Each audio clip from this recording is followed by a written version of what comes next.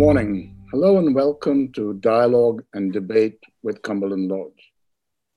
My name is JP Rangaswamy and I'm one of the trustees at Cumberland Lodge. I'm delighted to be chairing this final webinar of the four-part mini-series we've been having on issues of race and justice in policing, education, the culture sector, and the wider society at large with Cumberland Lodge. The first three webinars of this mini-series have already taken place over the past fortnight. In case you've missed them, the recordings are available on the Read, Watch, and Listen page of the Cumberland Lodge website. These previous webinars have been focused on Cumberland Lodge reports entitled Race in Britain, Inequality, Identity and Belonging, Difficult Histories and Positive Identities, and our work on resilient communities. Today, we're pleased to welcome three new guests to reflect on the conversations throughout the series and to identify the key areas where action needs to be taken, what that action should be to address the persistence of racism, structural inequality, and racial discrimination in the UK. I'd like to welcome Heather Hatton, who's a PhD student at the History Department of the University of Hull and Cumberland Lodge Scholar. Welcome, Heather. Sundar Katwala, the Director of British Future, and Wilf Sullivan, the Race Equality Officer of the Trades Union Congress. Welcome to all of you.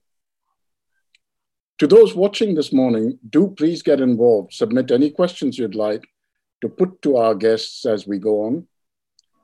You can submit questions via the Q&A function if you watch live on Zoom, or by tweeting at Cumberland Lodge, or commenting on our Facebook live stream. But let's get on with the debate. Wilf, the series so far has shed light on the importance of acknowledging that a problem exists in order to stop adverse outcomes from replicating. Has the momentum around Black Lives Matter helped society to identify where these problems lie? I don't think it's done that, but what I do think is that it's put the issue of race back onto the agenda to be debated. I think that often big events change the way that people talk about things and the narrative around things, and especially in terms of race. And over time, that changes. So, sort of in Britain, Stephen Lawrence, and that report was quite a seminal moment, which got everybody talking about institutional racism and what we needed to do about it. But in some ways, that got superseded after September the 11th, which completely changed the discourse to one about security and about communities and about radicalisation, and actually squeeze the space for talking about race discrimination. I think what the Black Lives Matter moment has done is open that space up again. Heather, what's your perception on that?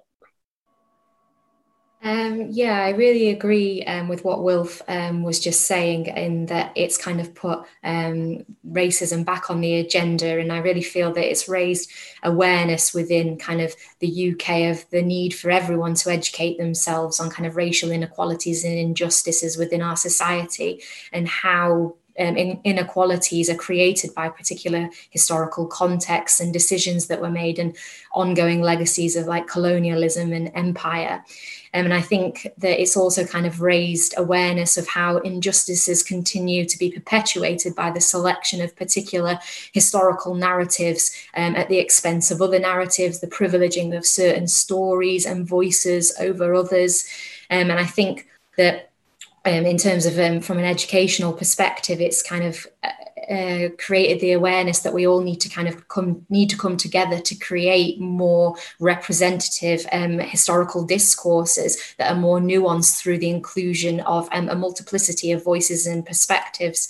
And it's kind of helped educators really think that what is the purpose of a history education Is it perpetuating these power structures that we have in society, or would it be better that history education was about equipping students with the critical thinking skills that they needed to challenge these power structures?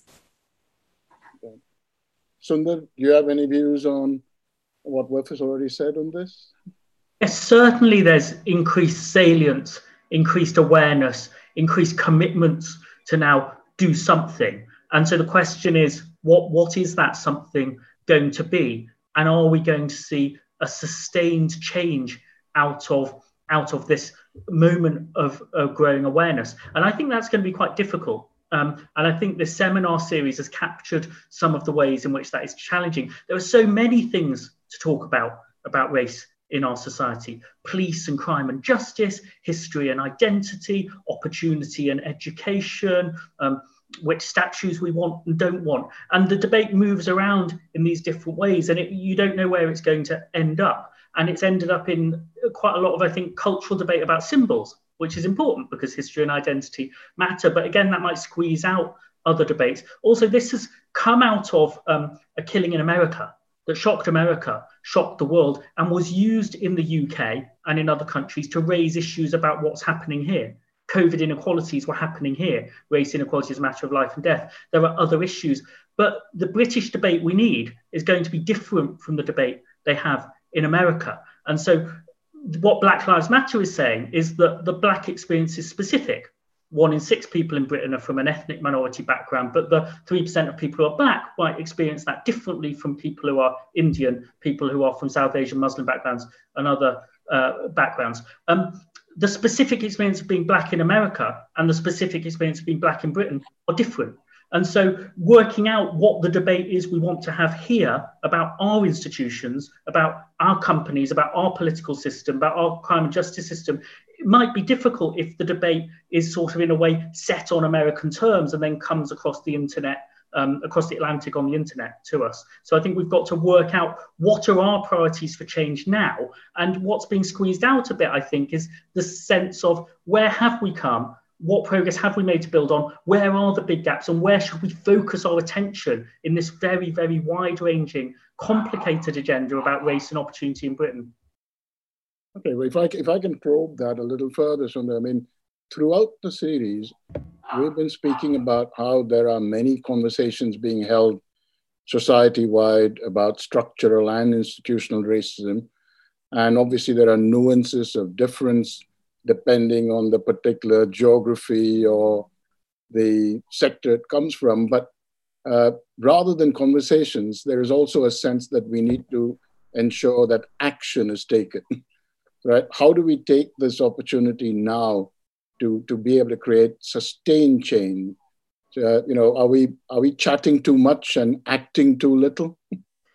Yes, I think to some extent. Obviously, conversation is good. Dialogue, hearing voices that haven't been heard is important. But I think a very broad debate about the structures of racism across centuries, across the world, and how that still influences us today, that's an important foundation. But what I want people who are showing solidarity or saying we must act to do is now to focus on the change that they can make closer to home, that is within their system. That if you're a school or a university or a company or trade union, not what should we all talk about fixing in the world, but actually what is your piece on your patch of what you will have done this year, and what will that look like in 2 years or 3 years' time? Because I think there's a frustration with the debate that gets stuck between, these general points that, there's an impatience, I think, about how much needs to change, and other people saying, but there has been some progress. I think we need to be very specific. An example I would give you is that we've made a lot of progress in our school results, especially for ethnic minority school children, especially in London over the last decade, and all groups have risen, perhaps at different rates. So we see ethnic minorities more likely to be undergraduates, more likely to be graduates than the white British. That, for me, is progress we can build on, but it makes it more urgent that the fact that if you send in a CV and you change the name to an ethnic name, you will get less job interviews. It's incredibly important to fix that now. Otherwise, people who believe in the story of equal opportunity, get a good education, find out that that story just isn't true enough for them to feel they get fair chances for their peers. But that's a different kind of problem to, say, exclusion in the school system or the criminal justice system. So there's a race equality agenda, for the marginalised and for the most disadvantaged. There's a race equality agenda for, the average young graduate. What will their experience of life be like? And there's a race equality agenda right at the top. When will this hit the boardroom? And I think instead of saying which ones of those matter, we need a focused agenda that actually makes progress on all of these fronts. Okay. And there's a theme that keeps coming through on the education aspect of this. And Heather, in our webinar on difficult histories, we debated the effectiveness of colonializing the curriculum. And Dr. Tristram Hunt had said that this wouldn't have as much of an impact as we would hope, or that more time needs to be allocated to history across the curriculum, and picking up on some of the sort of structural changes element. And we also introduced the aspect that it's not just the curriculum, but also the attendees, as it were, the students. So what are your views on this topic? Yeah, I mean, I definitely agree with what Tristram Hunt said the other day, in that schools do not have the time at Key Stage 3 to teach these difficult, complex history topics, and that often, because of the high demands and the contextually heavy GCSE subjects that we now have in history, that, Key Stage 3 has been squeezed into 2 years, and we just don't have time to do justice to these really hard, difficult topics. So I think in terms of changes that do need to be made, though, to the historical kind of curriculum in the UK, I do believe that the government needs to take a kind of more active role, because I know there are good things and good resources being made by teachers about how to make the curriculum more inclusive and how to create more inclusive schemes of work. But there's just not the kind of funding or the time for resource creation. There also isn't. Teachers don't know what resources are out there, and this kind of leads to this vicious cycle of only teaching to what you know, and exam boards not creating textbooks for topics such as the African Kingdom, which have no uptake. So I really feel that the government could and should step in and, rather than just saying we should have culturally and geographically diverse history curriculums and leaving that up to history teachers, I agree with what was kind of said by the Runnymede Trust, in that we need to make topics like migration compulsory. And we must be made to grapple with these difficult histories in the classroom with government legislation, because I think there are, 27% of the kind of state-funded school population are pupils from BAME backgrounds. And if we don't allow or create histories which allow these students to see themselves within those particular histories, I think it's very damaging. And I also think we need to really address the absence of Black British experiences within the curriculum. Another way which I think the government might be able to help is if they created better funding for teacher training and CPD programs, as noted in the last seminar, the last webinar as well. And we've got excellent provision in the UK from the Institute of Education and UCL for Holocaust teaching and how to do justice to such a complex topic. However, I feel like we need more standardization and more training for teachers on topics such as empire and such as colonialism and such as migration to the British Isles. And then the kind of final thing that I think is a kind of where the government could intervene and should intervene more is that there needs to be kind of more incentivization for there to be a dialogue between higher education and secondary school teaching, and that kind of current scholarly thinking isn't kind of trickling down and permeating into school textbooks and into school classrooms. And I think this is kind of very, very detrimental in the fact that it creates very binary thinking and, very one-sided histories. And my particular research area, I'm involved with a research cluster called Treated Spaces, who look at treaties as instruments of diplomacy and conquest, but also present them as kind of dynamic and contested documents central to the ongoing debates within the US and Canada about native sovereignty and rights. And my research looks at kind of Native American people as agents of change and as really kind of powerful forces within this diplomatic process with the Crown. And these kind of ideas don't filter into the classrooms. So I really feel like the government needs to step in and kind of create a structure which will facilitate this knowledge exchange between higher education and also secondary education, so we can create more inclusive, diverse histories. Was being with question to you, just following on from what Heather was saying, when it comes to being able to exemplify Black British history within the curriculum, make sure that the kind of skills are invested in to be able to teach it right, deal with the challenge of that, the training aspects of it. What has your experience been? How do you relate to what Heather's been saying?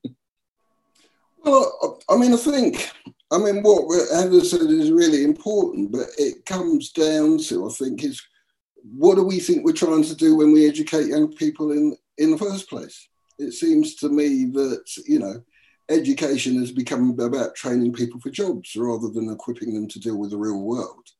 And if you think it's about training people for jobs, then clearly, having a priority in making people understand how we got here, how our society is structured, and what the dynamics within that is, are not a priority. And I think that's always been part of the struggle around racism, certainly in my lifetime, to get these things included on the agenda. And certainly sort of in the Afro-Caribbean community, what people ended up doing was teaching that history to their kids themselves through Saturday schools, because they recognised that trying to get the state system to do that was not going to be an easy task and was not going to be something that would be won very easily. But I think often we predicate these debates on the idea that everybody in society thinks that what we should be doing is getting rid of racial discrimination and inequality, and that we somehow or other live in a meritocracy. And I think that's a really erroneous assumption to make if you really want to struggle to get rid of discrimination. I only have to look at the front pages of some of our national newspapers every day to see how race is deployed, not explicitly, but implicitly, to maintain people's power and privilege. And I think, that has an effect in terms of what we try to achieve through public policy, and especially in terms of what our young people get taught, or what more explicitly, what they don't get taught. Sundar, what's your experience of this in trying to deal with the future for the country as well? You must also have, relatively strong views on the need to have this experience of migrating to the British Isles that was being referred to by Heather. So what is your sense within that?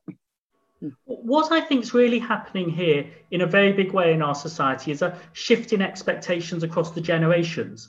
And that is why I think there's a lot of frustration from people who are told, well, be patient because we're making some progress. You've got better opportunities than your grandparents had in the Windrush generation or than your parents. It's true that people have got better opportunities than their grandparents and parents have, but the expectation, if you were born in Britain, is that every Prime Minister told you there would be equal opportunities, equal identity, equal standing. And so you want that to be true. You don't want it to be true that you're a bit better off than in the 1990s. I mean, I really do have a lived experience sense of progress because, you know, I had a football season ticket as an 11-year-old at Everton. And so there's a style of overt racism that I heard in public that my children will never hear. I cast a vote as an adult for a House of Commons in which there were 6 ethnic minority MPs. And so that there are 65 means that Black, Asian people have much more voice and presence in our public life before to put these issues on the agenda. There were no Asian women in our House of Commons until 2010. So that, you know, there's been a rapid shift, but expectations have risen faster than that. And people want to see it speed up. And I think our companies are not equipped to deal with this. They're not expecting this to happen this year and next year. They've been thinking about Brexit and COVID and climate change. They haven't been thinking about this. And because of the progress in education, a quarter of your intake of graduates might be ethnic minorities across the board, Black and Asian. And that's probably twice as high as your workforce. And you get to senior management and you get to the board and it will be 1 in 16. And so there's a real cultural distance between a board saying, but we're a very liberal company. You know, we're trying very hard and we're sure it will all come through and you'll have as good a chance as everyone else. And your graduate intake saying, this doesn't feel like the kind of institution it says it is. When I look at who's around the board table, a third of our FTSE 100 companies, a third of our NHS trusts have all white boards in the Britain of 2020, in which 1 in 6 citizens is not white. So I think there's an expectation of a speeding up of change. And what companies have done is they've tweeted a hashtag and said, of course, it does not need to be said, but let it be said anyway. We recognise Black Lives Matter. We'd love to join this conversation.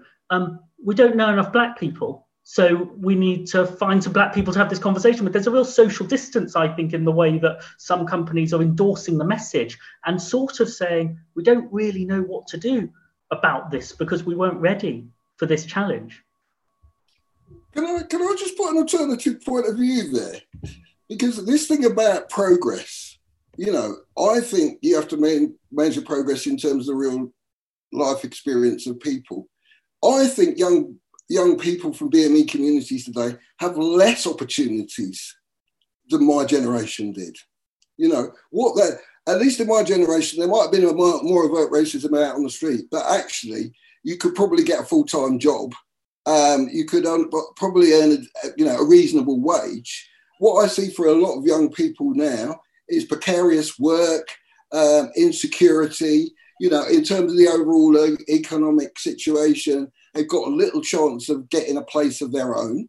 And often we just describe progress in terms of position rather than actual real life experience. I don't think expectations are higher today than they were for my generation. I'm still as angry about the inequality that faces myself and my children than I am when I was 20. And I still have the expectation that as a person that was born in this country, that I'm not going to be tolerated, that I should be treated as an equal. And I don't think that's any different for younger people out there today. I mean, I think what the frustration is about people ticking a box, saying the right thing, but never doing anything. And clearly, when people, especially young people, face a situation where I think their opportunities are going down, then they feel much more urgency in terms of a need for change. And I think, you know, partly in terms of the reaction that there's been to Black Lives Matter in terms of young people across this side of the Atlantic, it's just not just mirroring what's going on in America. It's about what's happening here. Those lack of opportunities, that abuse often by institutions and the state of them in society, whether it's deaths in police custody, whether it's, you know, the levels of stop and search on the street, back to the levels of when I was a youth, and the rationality of it. And I can understand exactly, you know, if I put myself in that position when I was that kind of anger that there is, because it's not just about whether there's opportunities or whether they're going to people are going to be able to climb the tree. It's about how you survive in the here and now. And for me, for young people, that's become a lot more difficult over the last 10, 15 years? I think that's a powerful challenge, and I think I think there's a lot in that. What I think it captures is that the pattern of opportunity and disadvantage is more complex than it's ever been. And so you've got the people who are saying, if I do well in education, will I be rewarded? And some people saying, I don't, as you say, things are going backwards for me. This country is very different depending on where you live, who your parents were, whether you've got a degree or not. We've tended to think about that in terms of groups, are Indians and Chinese people doing well, are black people being left behind? It's true within each of the groups, I think, by social class, that, there's a black African middle class that might be doing very well and going to private schools and so on. And there are other people having exactly the experience that Wilf describes of, work getting more precarious. So this is where I think we need to make sure you have a race agenda that's, that goes right to the top, but that doesn't leave behind the people who, need most support to, get anywhere at all.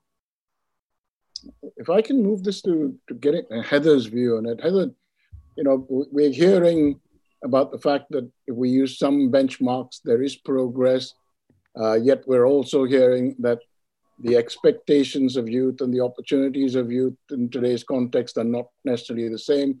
And then we have the momentum of the Black Lives Matter movement with all its nuances of difference between the two sides of the Atlantic.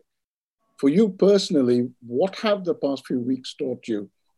Have they sort of undermined or reinforced your beliefs in what you've been studying? Have you made to reflect on race issues differently? Could we get sort of your perspective on that thing? Yeah, I mean, I'm very conscious that on here I'm speaking as a privileged white PhD student, and that I am very aware that I have never experienced racial discrimination. So in terms of what I have learned from the last couple of weeks is that I really feel that I need to acknowledge and check my privilege more, that I have a duty to educate kind of myself and reflect on my own personal kind of biases, and also to reflect on past mistakes and learn from them. So I know as a history teacher, when I was teaching 5 years ago, I did not do enough within my power to kind of create inclusive schemes of work, or, make sure that those multiple voices were heard. And I was, starting off as an NQT, I guess perhaps I had kind of other priorities and other concerns that I was thinking about. But I think it's just the willingness to accept or to don't be scared to admit that you have done something differently in the past, as long as you kind of can reflect critically on how you once acted and listen to the opinions of others and kind of move beyond this. Because I think it's really important to remember that, anti-racism is a commitment to fighting racism, not just in society, but racism within inside yourself. So, I think it's kind of this idea that everyone kind of needs to be able to admit to their own kind of biases and kind of work towards kind of changing them. And I really kind of think one of the kind of quotes that kind of sums it all up for me, what I've learned really from the last kind of couple of weeks, is a quote by Maya Angelou, and she kind of really sums it up nicely, in that she says, do the best you can do till you know better, and then when you know better, do better. So, I think it's really kind of a continual reflection on yourself, and that's really what I've learned over these last kind of weeks. Ashunda, in recent months, do you feel that society has been reminded of the common values enough, reinforced that sense of shared belonging amongst communities? Have the narratives of division and conflict lessened as a result of Black Lives Matter? One of the questions that's come up on Zoom is that, we use terms like BAME and BME in this series, and also in mainstream media. What do the panelists feel about whether that itself is divisive? So I'm trying to get a sense of the community integration or division as a result of the momentum we see today. So if I could get Sundar's opinion first. This momentum, I don't think, is making people feel that society is less divided. It might be making people feel it's more divided, and there's a legitimacy to that. I think if you're going on one of these protests. You want to say, we want to urgently raise our voices, talk about how much is wrong, how much needs to change. There's anger here about injustice. We want to express it. And so that can be, people can join in. There are lots of white people on these protests. If you're, young and you're a graduate, you're likely to be with the protesters, not against them. But it's definitely an attempt to wake people up. And so that might be divisive. It's received then as divisive by other people, partly because of the lens it's put through on the media. If there are people with low contact with people who are Black and Asian in this country, out where my in-laws live in Billericay, Essex, reading the newspapers, and they think that the main aim of Black Lives Matter is to remove the statue of Winston Churchill, then they're going to think, why is race equality in our country about that? I'm happy to have history taught properly in schools. Let's hear all about Churchill. But is that do we need to remove things like that for people to feel part of this country? And that really worries me as well, because it's a very bad reflection of, I think, Asian and Black opinion about this country. The armies that fought those world wars look just as diverse as the Britain of 2020, more than the Britain of 1914 or Britain of 1940. That's a story about colonialism. It's probably a story about discrimination, but it's also a story about service and sacrifice. But people know that a bit more, but don't know that. So I think there's a polarization that is potentially constructive and catalyzing and urgent, but it's potentially dangerous if we don't then find the common ground for fair chances for everybody, break down the barriers. I think Heather just gave us a very good constructive account of how people can think about privilege. But I worry about a debate that says, let's have a debate about white privilege, because we need coalitions for change to tackle the barriers to opportunity for people who don't feel privileged, Black and Asian working classes, the white working classes, different people of different kinds. And so I think a debate about white privilege deliberately provokes, starts an argument. It might be a necessary argument, but we've also then got to build the coalition for change and fairness. So there are different challenges there about how we go forward from this moment, I think. Will, if I can sort of pick up on that, you're seeing the momentum, you're seeing we live in an unusual environment, especially with COVID-19 as well. What inspires you the most about what's happening now that we can start channeling in order to see institutional and structural responses, action rather than words? What's the most inspirational thing you're seeing? For me, it's actually the energy of the young people that are involved, and actually the fact that they're taking direct action. I mean, I think for too long we've, race has been, talked about in public policy terms and in stuffy rooms about what processes that we need to do to change our society. I mean, the reality is, for me, racism fundamentally, at a fundamental level, it's not a national problem or American problem. It's a problem. Racism is a system. It's not just about individual relations or people's opportunities. And I think the young people see that. They want to change the world, and they're quite right to want to change the world. I often think, the problem, that's what inspires me, because sometimes I think, having been around this and doing stuff around race equality for so long, you get sucked into that debate about only about looking at it in terms of incremental change. But idealism is really important in terms of anything. And so for me, that energy, that demand, that organising, because people recognise that it's about power and challenging power, has been the thing that's most inspired me about this particular moment, and long let it continue. One of the challenges, obviously, for all of us is to pick up on this theme on the momentum that is not just there, but converting that into action. And each of you comes with considerable experience about how to get the institutional responses right, whether it's to consolidate what's happened so far, to raise awareness in the longer term, to make those sort of structural changes, whether it's in education, whether it's in the arts and culture, whether it's in government, whether it's in the third sector. So to make sure we don't sort of waste this opportunity and we convert this into not just a call for action, what I'd like to do now is to get from each of you your advice on what the institutional responses required today are, so that we can learn from the conversations we've been having so far, but convert that into sort of kinetic energy. Who'd like to go first on that? I'll come in. Please.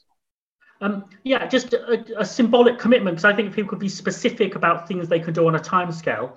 By the end of next year, no all-white boardrooms in large institutions of any kind in the United Kingdom. FTSE 100 companies are meant to get there. NHS trusts haven't said they're going to do that. Arts and culture institutions haven't said they're going to do that. Major charities haven't said they're going to do that, and they're not doing better. And then that's not just an exercise in phoning you up, JP, and saying, do you have someone who could, turn up and not make too much trouble? It's about saying, and that will be a commitment to what is this institution going to have changed in the next 3 years or the next 4 years, that's a change that everybody can make. And if you don't think you can make that, get the support to make it, and then show us we've got there. It's not enough at all, but it basically says that, every institution of power in this country will recognize it lives in a country where a sixth of people are non-white, and that's got to be at the top table as well as among people coming in. And that is a foundation to take further action about what you're going to do over the next few years in your institution. Well, thank you for that. Wilf, I think this is a difficult one, JP, and it also relates to something that Heather said earlier about people being prepared to look at themselves. Because I think for far too long, institutions have externalised the problem of race. They haven't accepted, despite what the Lawrence report said, that there's such a thing as institutional racism. And when they do accept it, it's about ticking a box. And all the solutions they come up with in relation to institutional racism are a deficit model, i.e. there's something wrong with Black people and Black communities, right? That they need to change, right? And actually, all the solutions, but I hear people talking about, whether it's about mentoring, talent pipelines, all this kind of stuff in my line of work. Not once do I hear people say, what are they going to do to change their institutional culture?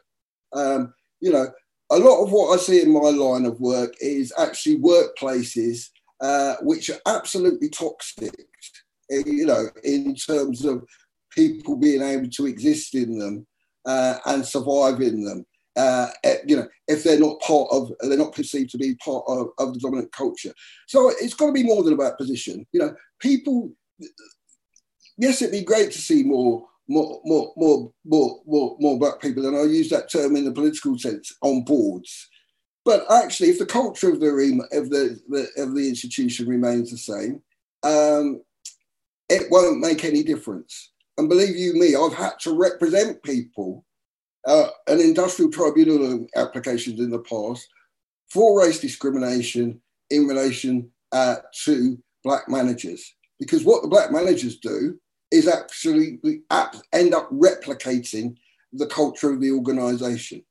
So if that culture of that organisation isn't changed, if people don't recognise that actually they have to really fundamentally change the way that relations in that institution work, it won't make a damn bit of difference if there's Black people on the board, because that's not the issue, right? That is not the issue. Yeah, I'm saying that, I'm not arguing that there shouldn't be more Black people on boards, but I'm saying that is not the problem, right? The problem is the institution. And that's why Black people aren't on boards, because actually the institution is hostile to being inclusive. The ways that people operate, right, that are in privileged positions in those institutions, is about maintaining their position and power.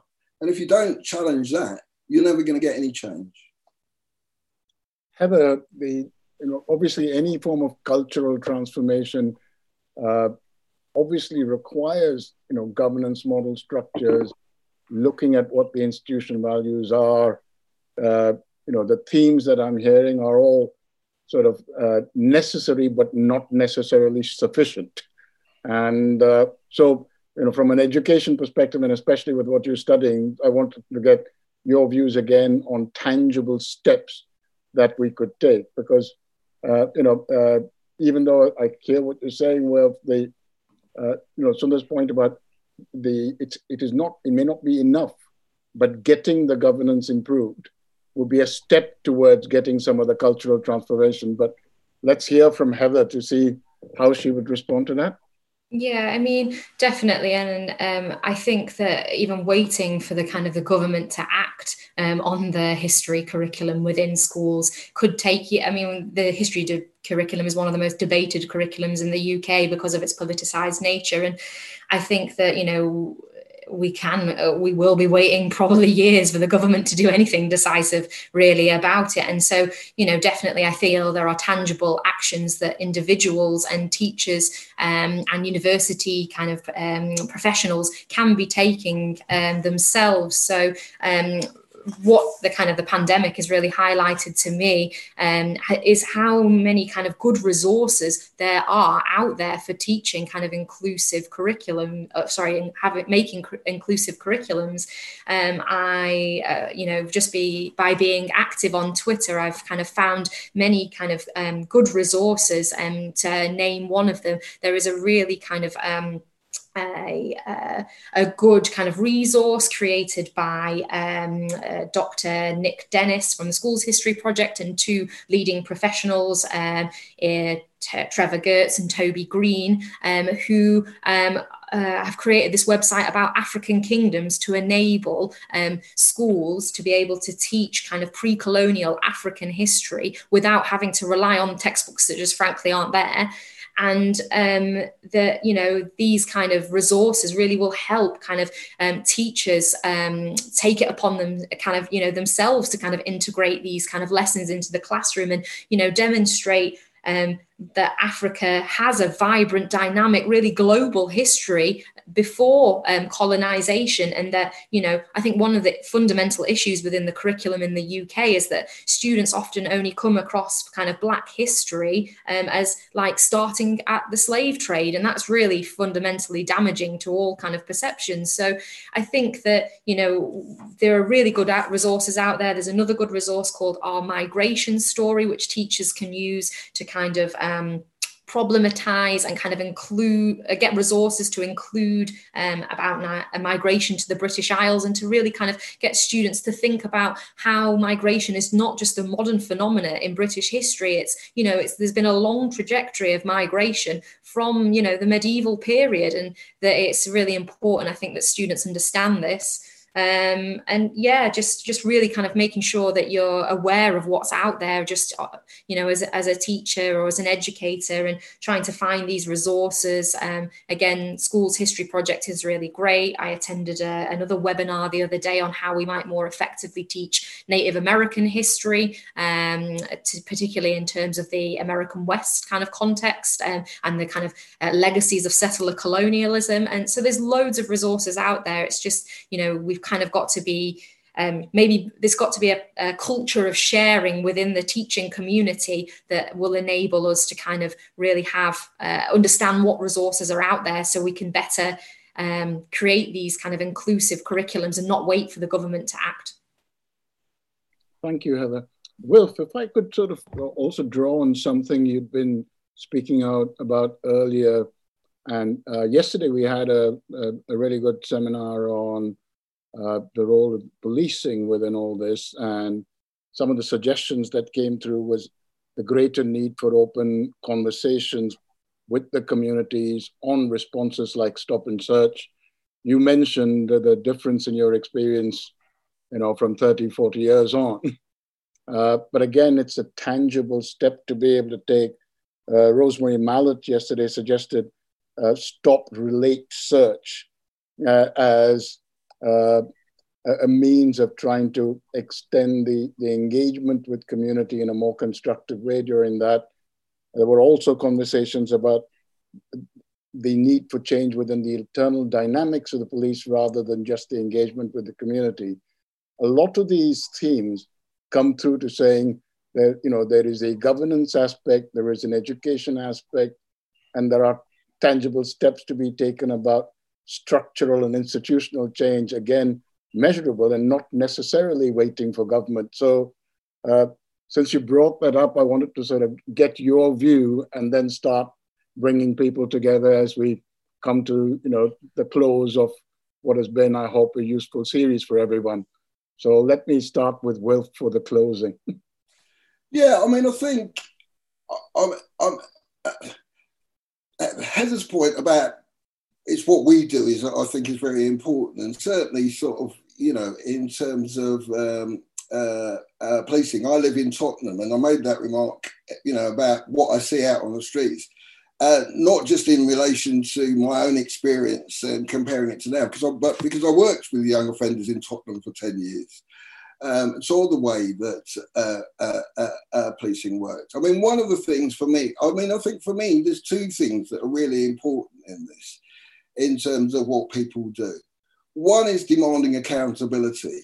And I think, in terms of stop and search and Black communities, that is a key question that has never been answered. That's why, in terms of the calls that there were, which, keep getting rescinded, for the police to have to explain why it is that they're stopping somebody and searching them. Explaining how, in terms of their policing strategy, actually this is dealing with and protecting people in the community, has to be a really important feature of what people continue to debate, because we know that in terms of stop and searches, often less than 5% of people are charged, and less than 1% are actually convicted as a result of that. So it's not just about stop and search, it's the way those resources are deployed to police our communities. And actually, if there's no debate about that, if in terms of governance, the police aren't accountable to the community in any particular way in terms of how they police them, there's never going to be trust. And if you throw racism into the middle of that mix, it becomes absolutely impossible and a toxic situation in our communities. And, yes, the Black Lives Matter was inspired by what happened to George Floyd. But, I've been involved in many deaths in custody cases in the UK, where there's the exact same experience in terms of lack of accountability for when people are killed in police custody in the UK. So we have to remember that. I mean, the final thing I want to say is that, we actually have to be demanding positive action. It's not just a matter of equal opportunities. Equal opportunities are all very well, but they don't redress the damage and the deficit that Black communities have faced as a result of institutional racism over centuries. And people often say to me when I talk about positive action, oh, well, but you can't positively discriminate. That's unfair. Well, as far as I'm concerned, positive discrimination happens on a huge basis in our society, right? It's positive discrimination in terms of white people over Black people, right? And actually, if we're serious about having a racially equal society, then we have to look not only at providing equal opportunities, but how we redress that balance. And in some ways, it speaks to what Sunda is saying about, well, actually, if boards are really saying, if the companies are really saying that actually they want to do something on this agenda, let's see them put Black people in the boardrooms. But, let's see them put them, right up the structure. Let's let people into areas of work that they're usually excluded from, and let people stop using this excuse, oh, we don't know any Black people, or we don't think that there's people out there that have got the skills and experience to do that. Because in my experience, there's people that have got skills and experience in all kinds of things in our communities. The problem is actually they never get the opportunity to use those because actually they're stereotyped as people who are not educated, haven't got skills and experience. And I say that very much as stereotypes. As part of the narrative, oh, black communities will do well at school. Well, actually, you know, what the data shows is they don't do well at school because of the racism in the school system. Often what then they do is leave and end up going to further and higher education. So by the time you look at the workforce, they're proportionately more qualified than the white population, but they still don't get into jobs. And that's why I talk about we need to stop pretending in terms of all this that we're living in some kind of a meritocracy, because we're not. It's not about how hard you work at school, you know, what qualifications you've got. Obviously, there are some factors, but they are not the determining factors over how the real life experience of most people from black communities. Sundar, we've heard a lot on the kind of experiences that Wilf has had, the structural aspects, the institutional aspects. You've mentioned the need to change governance models and to be coordinated across communities for this. I'd like your views on what else we can do for sustained change, you know, at a time like this. Well, it's an opportunity to seize. I think there's more to be done with the frame of real meritocracy, fairness for everybody, because it is a way to break down ethnic inequality, class inequality together, and to push harder on that. In terms of seizing this moment, I think if we ask when we've made progress, what made it work, and where we haven't, what made it fall short. The thing that really has done well for race relations and the fall in overt prejudice in this country was much closer contact and connection between different ethnic groups in this country. And it's been a profound shift across the generations. The experiences of the 18-year-olds, the 25-year-olds, in terms of their levels of interethnic contact of what they've grown up with, especially in the big cities, but also now in the suburbs, also now in towns, means that they feel they have a lot in common. And that's incredibly important, I think, as to what we've got to make progress. Why that then hasn't turned into the institutional changes we've been talking about today is, except for big flashpoint moments, there were riots in 1981, there's the Stephen Lawrence moment for a few years, there's the George Floyd moment now. It's been easy for it to slip back to being marginalised. That will be more difficult now, I think, when you're talking about 1 in 6 of the population, when you're talking about such a large percentage of young people. So I think we've got to keep it on the agenda and say to people, what are your timetabled commitments for change this year that you will have brought about this year to go with the commitment to act? I want to be a bit challenging to people who say empathy, dialogue, listening, because that's always valuable. But I think a lot of people feel that that slightly therapeutic approach to diversity training is an alternative to changing your institution. So make the change that is in your power and show what you can have done and tell us what you're going to do this year. That's the test, I think, of anybody who's used a hashtag. Heather, what about you? As we're coming to the close, and before I just come to the summing up, you've been studying this for a while. A lot of the structural changes that would take place through curricular change, through the training of teachers, through the education, these are longer term elements. There is also this sense of waiting for others to do it and acting ourselves. From your perspective, what are the things that can be done now and sustainably? Because it's clear that you would have a good vision for the longer term, but what can we get going with as part of this momentum?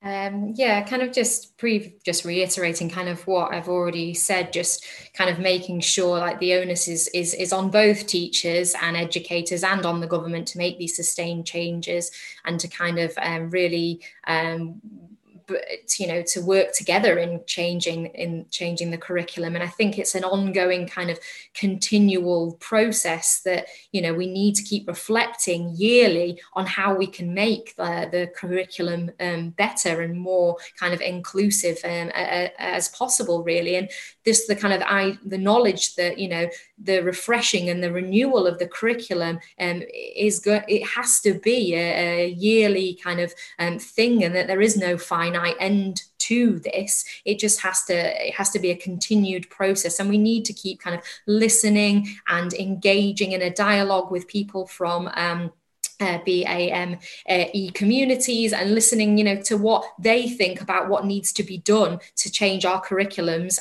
but to act on it, importantly, and to bring, I think it was mentioned the other day in the previous kind of webinar, and it's also mentioned in the Cumberland Lodge report on difficult histories, that we need to bring people from BME communities into the classroom to kind of speak about the histories from their own perspective, and we need to kind of make those connections with the wider community in order to have this kind of broad range of voices included.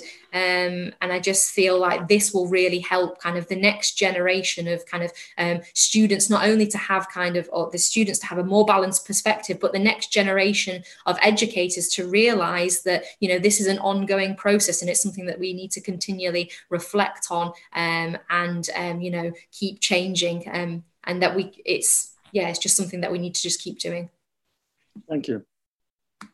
Well, we come to the conclusion of what has been a hope for all of you listening and who would watch this later, really focused series on being able to look into the context of race as we follow the Black Lives Matters mini-series the last couple of weeks. We hope the ideas generated during this 4-part webinar not only serve as a source of learning and inspiration, but also help to inform a short and interdisciplinary report on the topic of race and justice. The report that will come out will feed into the government's forthcoming racism inquiry, other initiatives sparked by the Black Lives Matter movement, in order to create, we hope, this sustainable, meaningful, and urgent change to the way in which ethnic minorities are treated in the UK. Heather, Wilf, Sundar, thank you all very much for your contributions and for being able to share your experience and knowledge with us. A reminder at this time that, like all charities, Cumberland Lodge faces difficult times during the current pandemic. If you have been enjoying our dialogue and debate series and you'd like to support our work, we'd be grateful if you'd consider making a small donation. This can be done online via Just Giving page, and the link to that will be put up shortly after the webinar. If you would like to continue to get alerts on forthcoming webinars in the dialogue and debate series, you can sign up on the Keep in Touch page of the website, or simply email us at enquiries@cumberlandlodge.ac.uk. You can find out more about the work that's done at Cumberland Lodge on our website at cumberlandlodge.ac.uk. It only leaves me to say thank you again to all the guests, particularly to Sundar, Wilf, and Heather. Thank you very much for your time. Thank you for watching.